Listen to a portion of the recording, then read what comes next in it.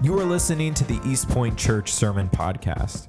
We're a church that exists to glorify God as a gospel community that is growing in faith and reaching the world. From wherever you are listening, we hope that you are encouraged and challenged by today's sermon.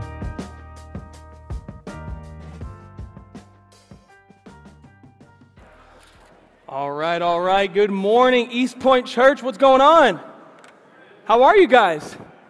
Yeah, you guys look in it to win it. I love it. Go ahead and open up your Bibles. This is the highlight of our week. Open up your Bibles to the book of Philippians. We're continuing in our series called Unfinished. And so we are in the book of Philippians. If you do not have or own a Bible, we have some blue and white ones in the back. You can grab those. We are on page 980. And that's our gift to you. You can take that and read it. It'll change your life. And so as you guys go ahead and open up your Bibles, I'm just curious if there's anybody here who shares my affinity for baking.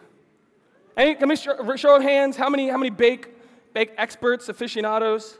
Clearly, I don't know how this works, so I'm ousting myself. Yes, I do love baking, but when I say I love baking, friends, I don't mean I actually like making the baking.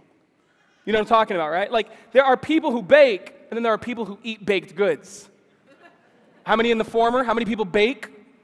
No, come on, like, honestly, you bake things? Like, you put them in the oven and they're edible? Okay, and then how many are like me? You loved eating the baked goods? Woo, my people. And so we're cooking up a little bit something here. I'm going to tell you a thing or two about baking, all right? I'm going to tell you a thing or two about baking because I only know a thing or two. And so I'll tell you what I do know. I know that when you put a bunch of things in a bowl and mix them up, that they come out magical. It's like magic, literally the magic box, I call it in my house. Just, can you like mix all the ingredients in the bowl and put it in the oven and give me cookies? That's how it works. And so here's what I do know. I know that there are optional ingredients, and I know that there are key ingredients. And I know that you're not supposed to confuse those. For example, my friend Gabby didn't need to put chocolate chips in these muffins. Oh, maybe she did. But she did not need to put chocolate chips in these muffins to make them edible. That is an optional ingredient. That is an extra oomph on this muffin that makes it delicious. And so if she left them out, no harm, no foul. You don't have to put sprinkles. You don't have to put the whipped cream on top. You don't have to put the banana chips and the green pistachio flavor. You guys know what I'm talking about, right? Those are optional ingredients. But then there are some ingredients that are key. There are some ingredients that if you don't put them in there, it doesn't matter how good these muffins look, one bite will cause you to spit it out, and you'll be craving the real thing. Because you cannot confuse sugar and salt. You cannot confuse baking powder with baking soda. Okay? Those are key ingredients, friends. I don't care how good they look, it's only eye candy if you do not have the required pieces in the bowl and then into the magic box. You need the key ingredients.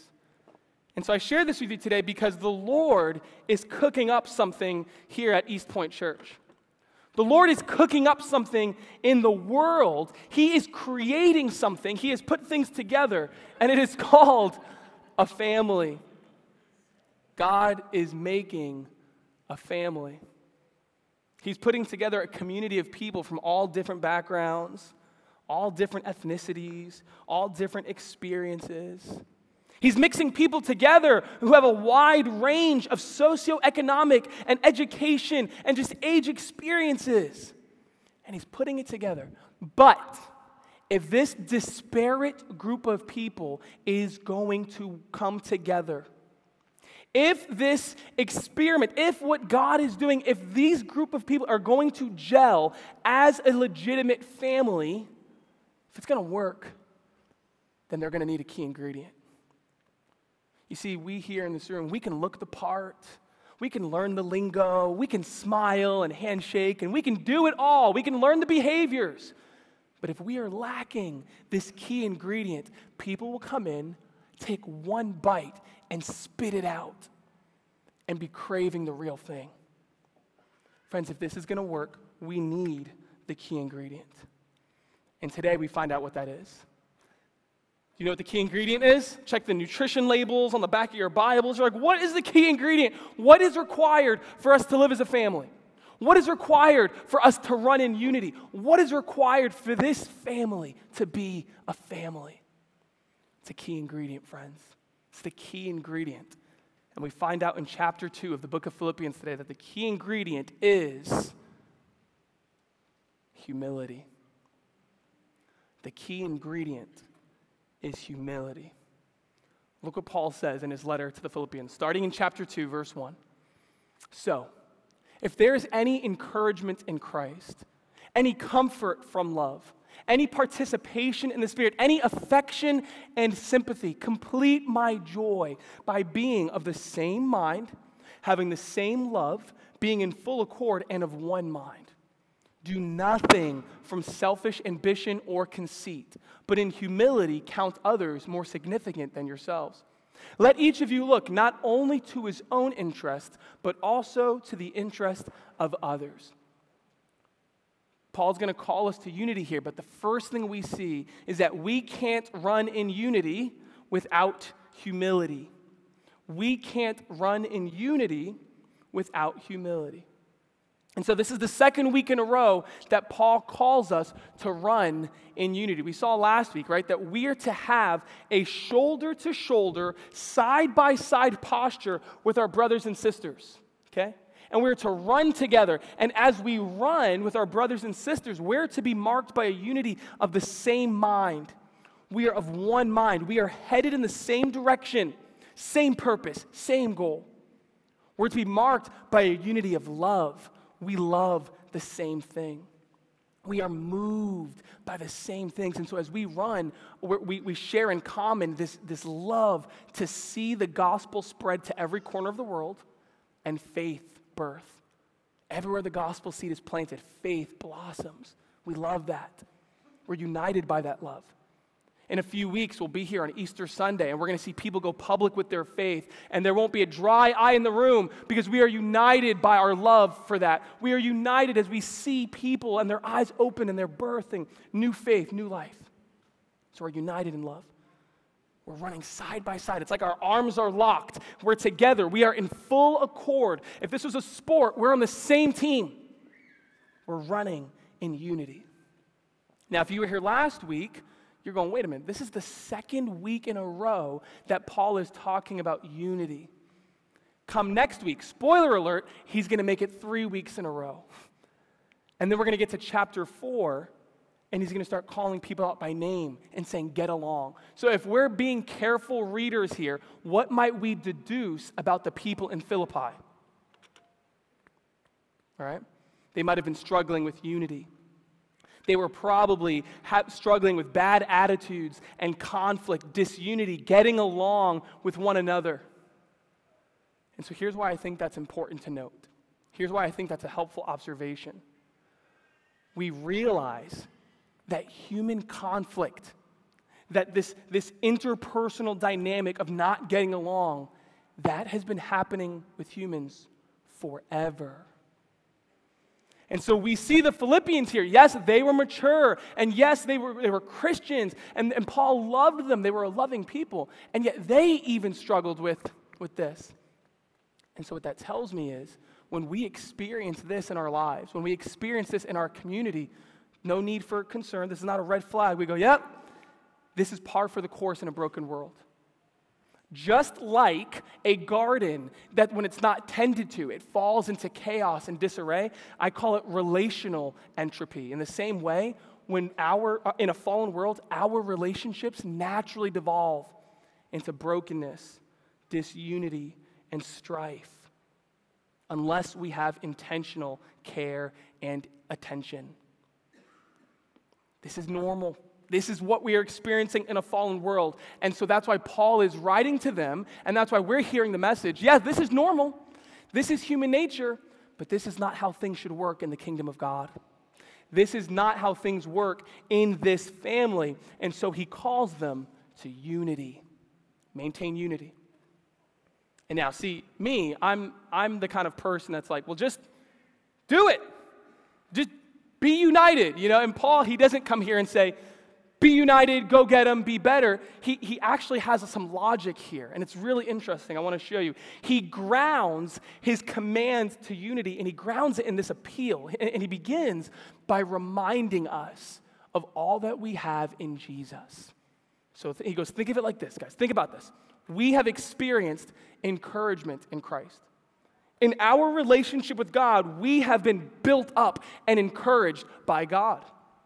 We have experienced in our relationship with God comfort from his love. Man, there is tremendous consolation and comfort in the gospel for weary souls. We have experienced a participation in the Spirit. Friends, when you come to Christ, you are not forgiven at arm's length distance. I forgive you, now go get them. No, we are invited to participate in the family. There's an adoption. There is a nearness that is dripping with affection and sympathy. These are all things that we've experienced with God. And so Paul, he says, therefore, right? He says, if these are things that we are experiencing in our relationship with God, which they are, then they should permeate our attitudes toward each other. See where he's grounding his appeal? He goes, if these are things that we have received from God, which they are, then we should go and maintain unity. He doesn't just give a command, he gives us the logic behind it. We've experienced these things from God. Therefore, let us perpetuate relationships that are filled with encouragement and comfort and love and participation that are dripping with affection and sympathy. He says, complete my joy. Make my pastor heart happy and run in unity. And so his message is consistent. He's consistently clear. Be united. The family of God should be united. We as brothers and sisters should run together, arms locked in unity. But what we need to realize today, friends, is that unity is impossible without the key ingredient. Doesn't matter how many times Paul says it. It doesn't matter how many times you listen to this message, friends. We can't run in unity without humility. Look what he says. He says, do nothing from selfish ambition or conceit.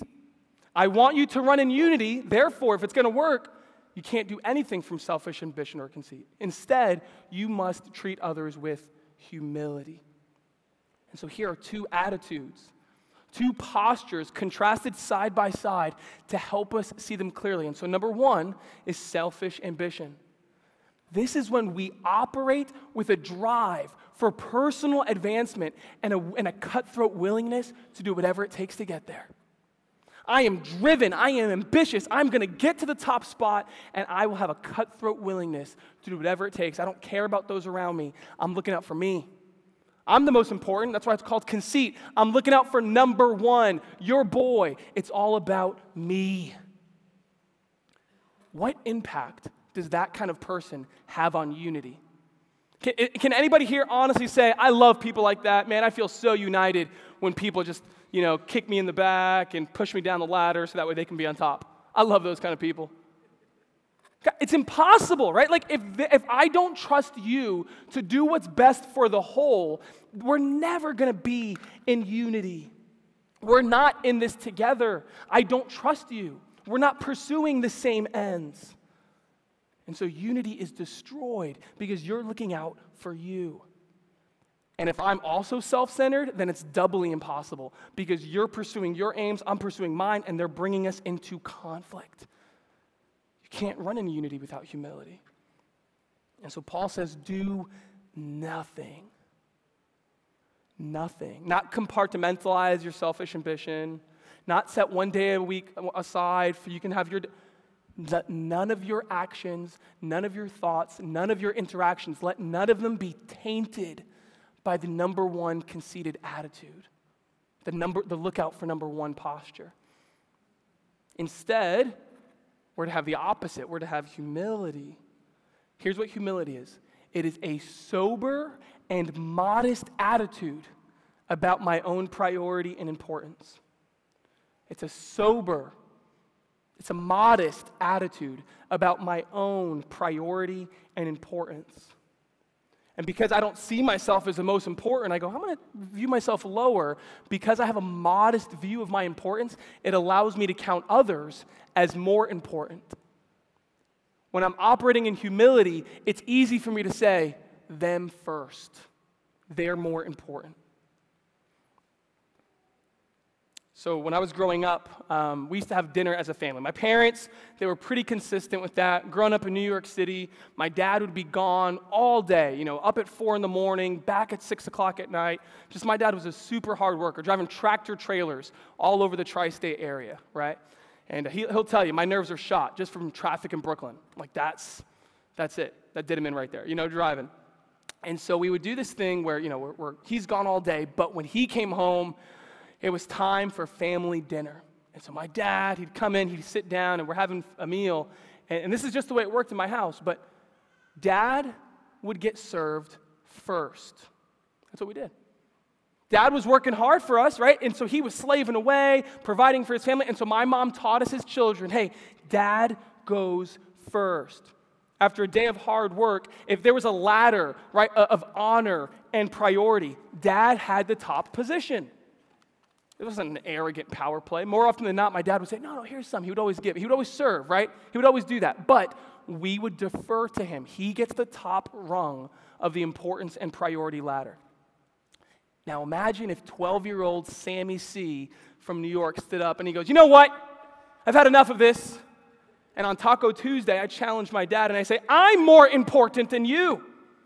I think that I deserve a higher rung on the ladder because I think I'm more important. I think I should be regarded as a higher priority. Yeah, I can see your cringing faces right now, right? You're like, oh, rest in peace, little Sammy C., That would be ignorant. That would be the opposite of humility, right? That would be me having too high a view of my own importance. It'd be cringy. And so here's the point why I share this with you. The deference that we showed my dad, the way that we treated him as higher up the priority and the honor ladder, that's how we're supposed to treat everyone around us. We're supposed to treat everyone as if they are a rung or two higher on the priority and the importance ladder. We live with the humility, right? This mentality, an understanding of ourselves that says, hey, they're more important than me. So I defer. Take care of them first, right? They're higher up the ladder. Serve them. Serve them. And so we talk about ladder because we get that, right? We're a corporate, business world, Western civilization. We get the ladder. In Jesus' culture, when he was here on earth, they didn't have a ladder. You know what they had? They didn't have a ladder of honor and priority. They had a table of honor and priority. And so they didn't climb the ladder. They tried to move toward the head of the table. And so if you got invited to a dinner party in Israel and you didn't understand what was happening, you may be a little bit embarrassed. Because you don't just sit anywhere, friends. This is not alphabetical order. This is not assigned seating. Where you sat was your statement of saying, this is how important I am. And so the less important people sat on that end, all the way up to the most important person at the head of the table. And so they would come in, and they were trying to, size themselves up. Well, I'm definitely more important than that guy, and that guy, not even a chance, And they would go, I think I'm sitting here. I'm this important. And Jesus comes in Luke 14, and he says, when you walk into the room, be humble.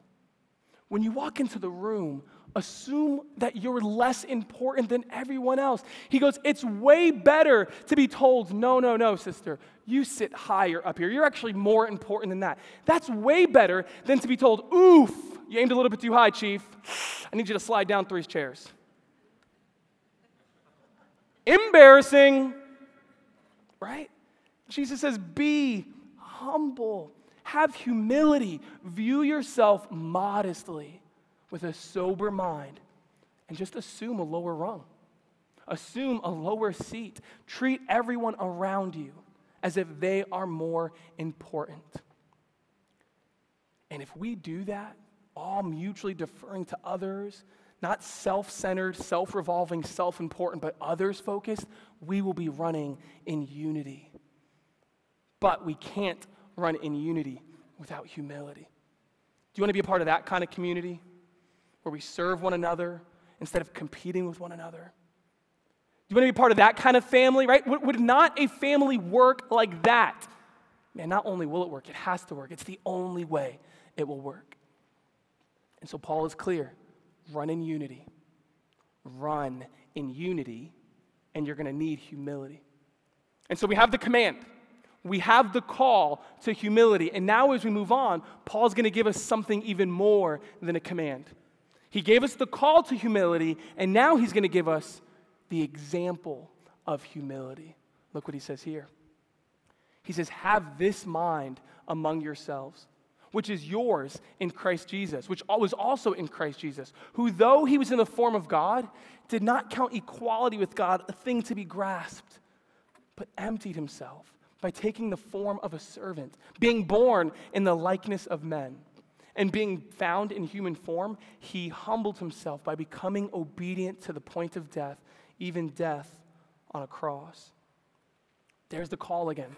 Have this mind among yourselves. Church, be humble.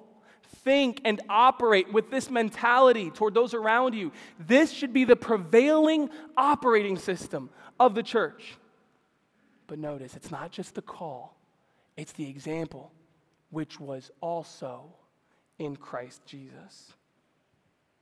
If you have any questions about what humility looks like, if you have any wonderings about what this means in real time, Paul shows us that this mentality was embodied. It was illustrated in real time with a flesh and blood example, Jesus Christ.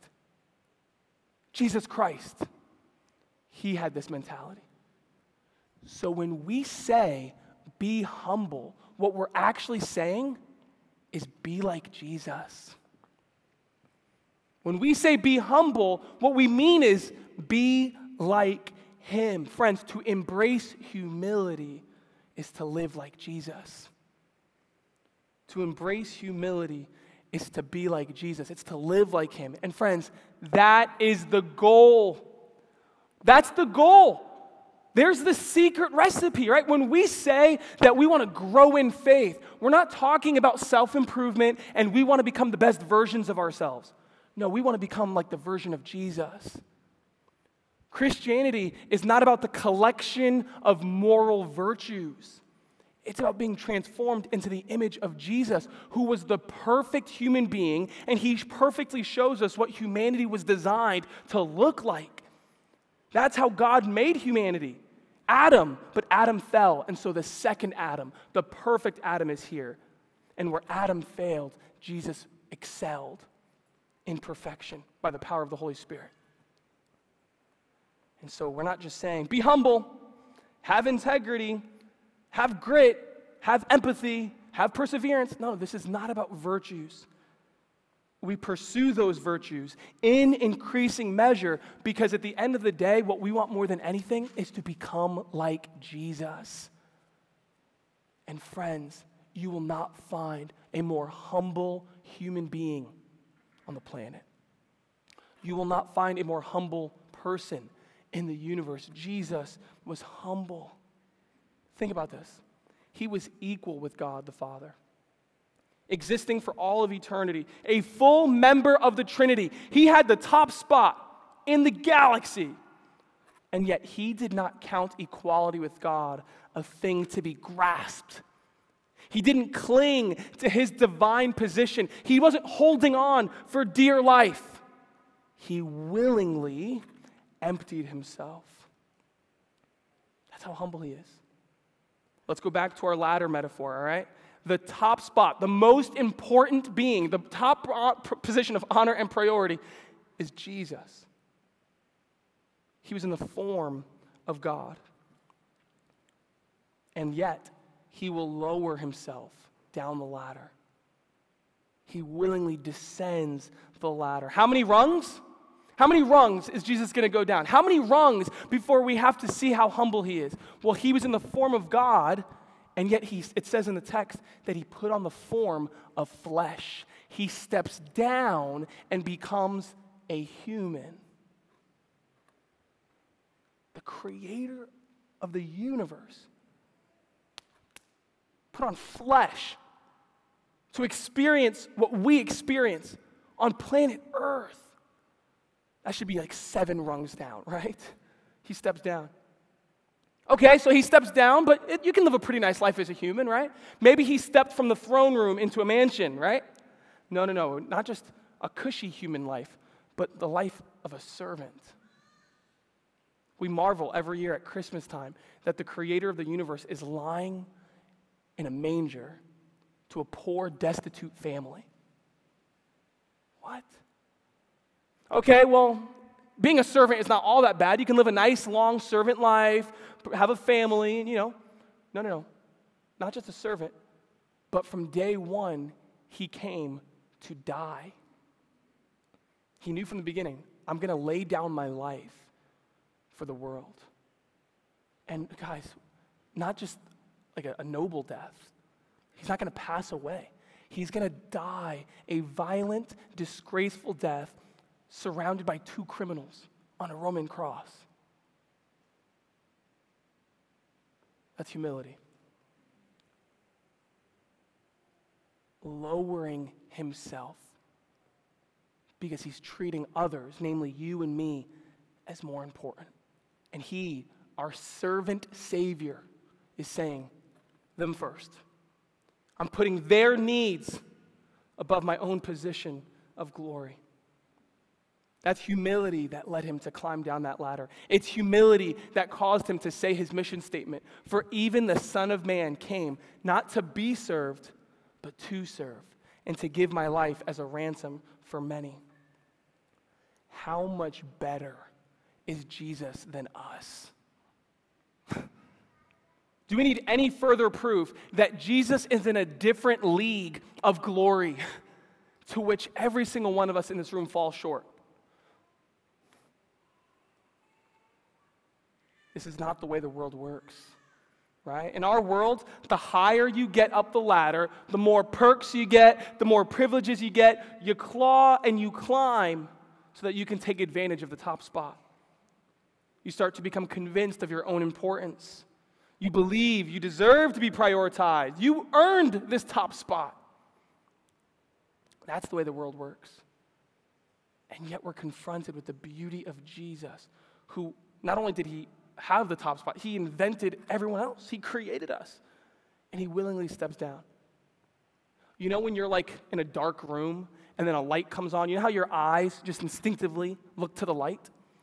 That's what this is like. We are surrounded in a dark world of power politics and people seeking perks, and they're filled with self-importance and self-centeredness and selfishness. And Jesus shows up on the scene, and like light in the darkness, we can't help but look.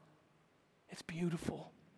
This is so different than anything that we see in our world. It is attractive, and so we marvel at Jesus. We marvel at his humility. We adore the beauty of what he did here. But here's the message today. Don't just marvel at Jesus. Don't just admire his humility. The text is calling us, run after him.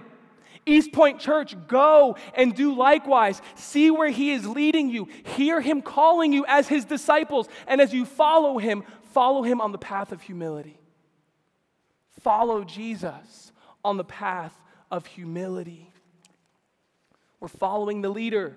We're following the leader wherever he may go. And we see, as he's carrying his cross, descending the ladder, we see that the path he's taking is called Humility Way. And we're following him that way. Follow Jesus on the path of humility. And so we have this call to humility. We then see an example of humility. And now in our last 3 verses, we see the reward, the outcome of humility. Look what it says, verse 9. Therefore, God has highly exalted him and bestowed on him the name that is above every name, so that at the name of Jesus every knee should bow in heaven and on earth and under the earth, and every tongue confess that Jesus Christ is Lord, to the glory of God the Father. So we saw how Jesus descended, right? He willingly, in love and humility, he lowered himself. Therefore, as a result of his humble descent, we now see that God has highly exalted him. Do you see that? He humbly descended, and now God ascended him. Friends, we are learning a kingdom principle here, okay? We're learning a law of the kingdom of God. And so you guys know what laws are, right? I'm not talking about like cops and law. I'm talking about the law of physics. Any physics majors here? I do physics in between my baking. I'm really good at it. And so, come on, you guys know physics, right? The law of gravity. What goes up? Oh, you do dabble. Okay, let's do the next one. You know this, the law of thermodynamics states. You guys were so in it, too. You're like, the law of motion, the law of thermodynamics, conservation of energy, all these things. Just like there are laws in the physical universe, there are laws in the spiritual universe. There are laws in the kingdom of God, and what we see happening here in this passage is one of those laws, one of those irrevocable, irreversible principles, and it is called the law of reversal. It's kind of like the law of gravity, but it's actually the opposite. Here's what the law of reversal states, okay? Sir Isaac Newton, PhD in the Bible, would say it this way. The first shall be last, and the last shall be first. The first shall be last, and the last shall be first. And so let's go back to the ladder. Who's at the top of God's ladder of honor, recognition, and priority? Who's the most important? Who are the greatest among us in God's eyes? Friends, it is those who willingly serve others, who treat others as deserving of higher honor. And they, regardless of their earthly status, they defer. They climb lower and lower and lower. It's the servants. But here's where the law of reversal comes in. The first shall be last, and the last shall be first. Those who descended are at the top. And what happened to those, friends? What happened to those among us who were climbing, right? And in our selfish ambition, we're climbing higher and higher, and we have this cutthroat tenacity, and we're kicking people down, and we're prioritizing ourselves, and in conceit, we're saying, I'm number one, and we climb, and we climb, and we claw, and we get to the top, and we find ourselves at the bottom. The first shall be last, and the last shall be first. On the flip side, those who descended one rung at a time, willingly inconveniencing themselves for those around them, willingly serving others, willingly ignoring their own perks and privileges of their powerful positions. Say that 4 times fast, right?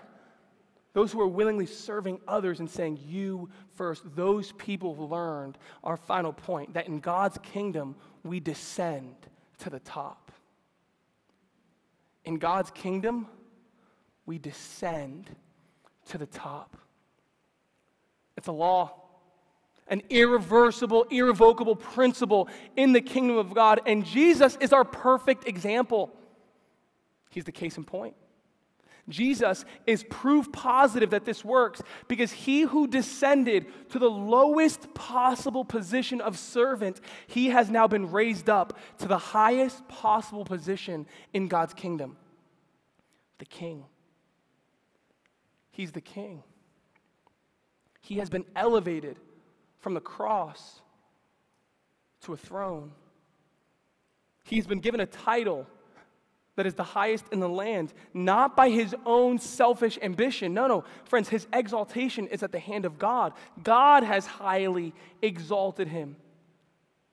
Think about that. God has highly exalted him. God, the universe, right? He created the universe. God owns everything. The Father, there is not a square inch, there is not a single molecule in the galaxy that God does not say, mine. He owns it all. And what we see in the Bible is that the Father, he steps aside and he places the Son as his vice regent. He places the Son as the king, and he says, you rule and reign over my creation. You rule and reign and bring in an era of prosperity and peace and righteousness and justice and equity. You rule, King Jesus. And he has the highest title in the land. When I was in college, I went to West Point for 3 days. It was a conference. Thank you very much. And so I went there for 3 days for a conference, and there's a very big difference between civilian college students and military college students, okay?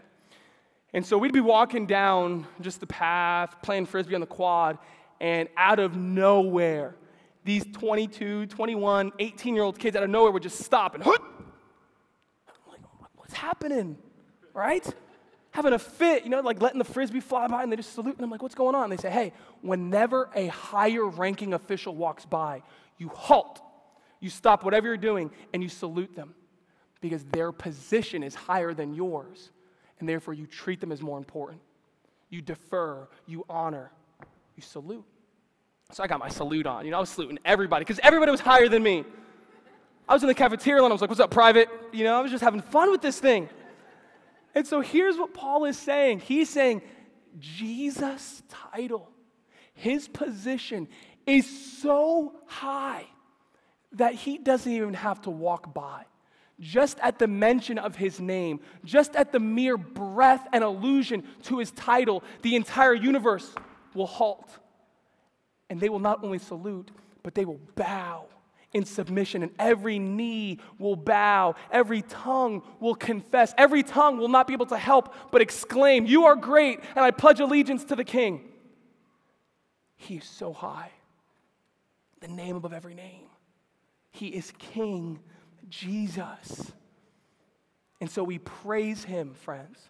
We recognize his supremacy as the King, yes, but we don't forget how he got there.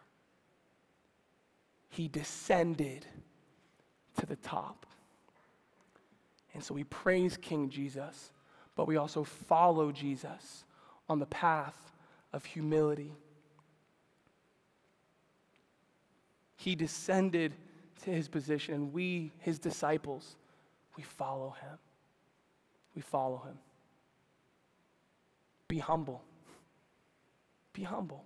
Have this mind, what we just talked about, have this mind among yourselves, which was also in Christ Jesus, who though he was in the form of God, did not count equality with God a thing to be grasped, but made himself nothing, being born in the likeness of men, becoming obedient even to the point of death. Follow Jesus, friends. Live like Jesus as you follow him on the path of humility. And here's how I'd like us to respond today. All right, we always respond through singing, but every once in a while, about once a month, we get to respond by taking communion. And here's how I'd like us to do communion today, okay? We're talking about humility. We're talking about how Jesus exemplified what it looks like to step down. And here we have the proof of what he did.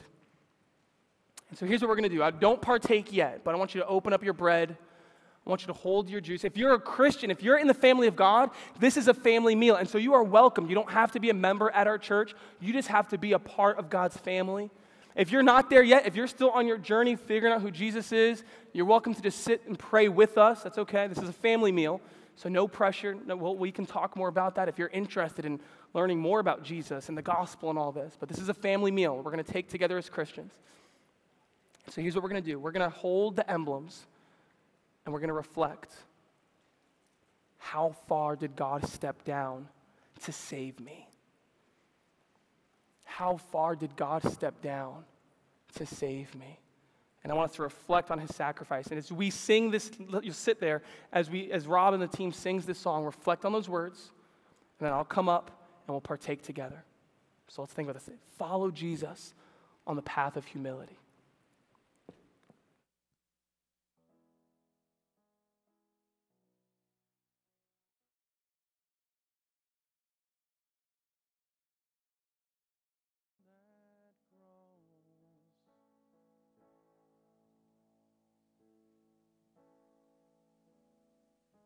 Thank you, Lord.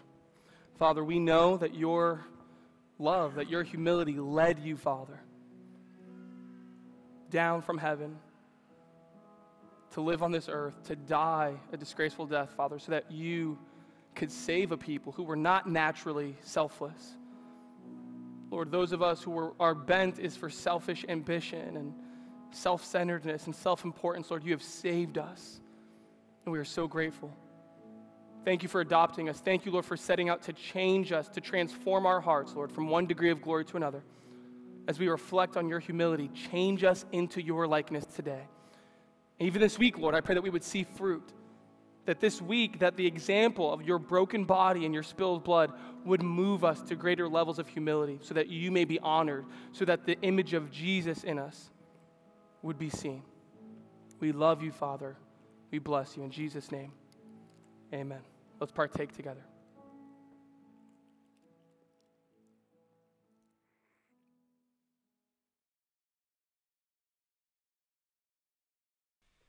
We want to thank you again for joining us for this week's sermon podcast. My name is Daniel, and I'm the music and creative pastor here at East Point Church. And if you were challenged, encouraged, or impacted in any way by this week's sermon, we would love to hear about it.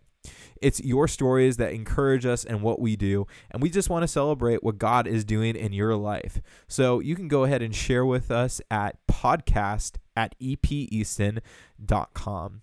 Also, make sure that you subscribe to our channel to stay up to date with the latest sermons. Have a great week.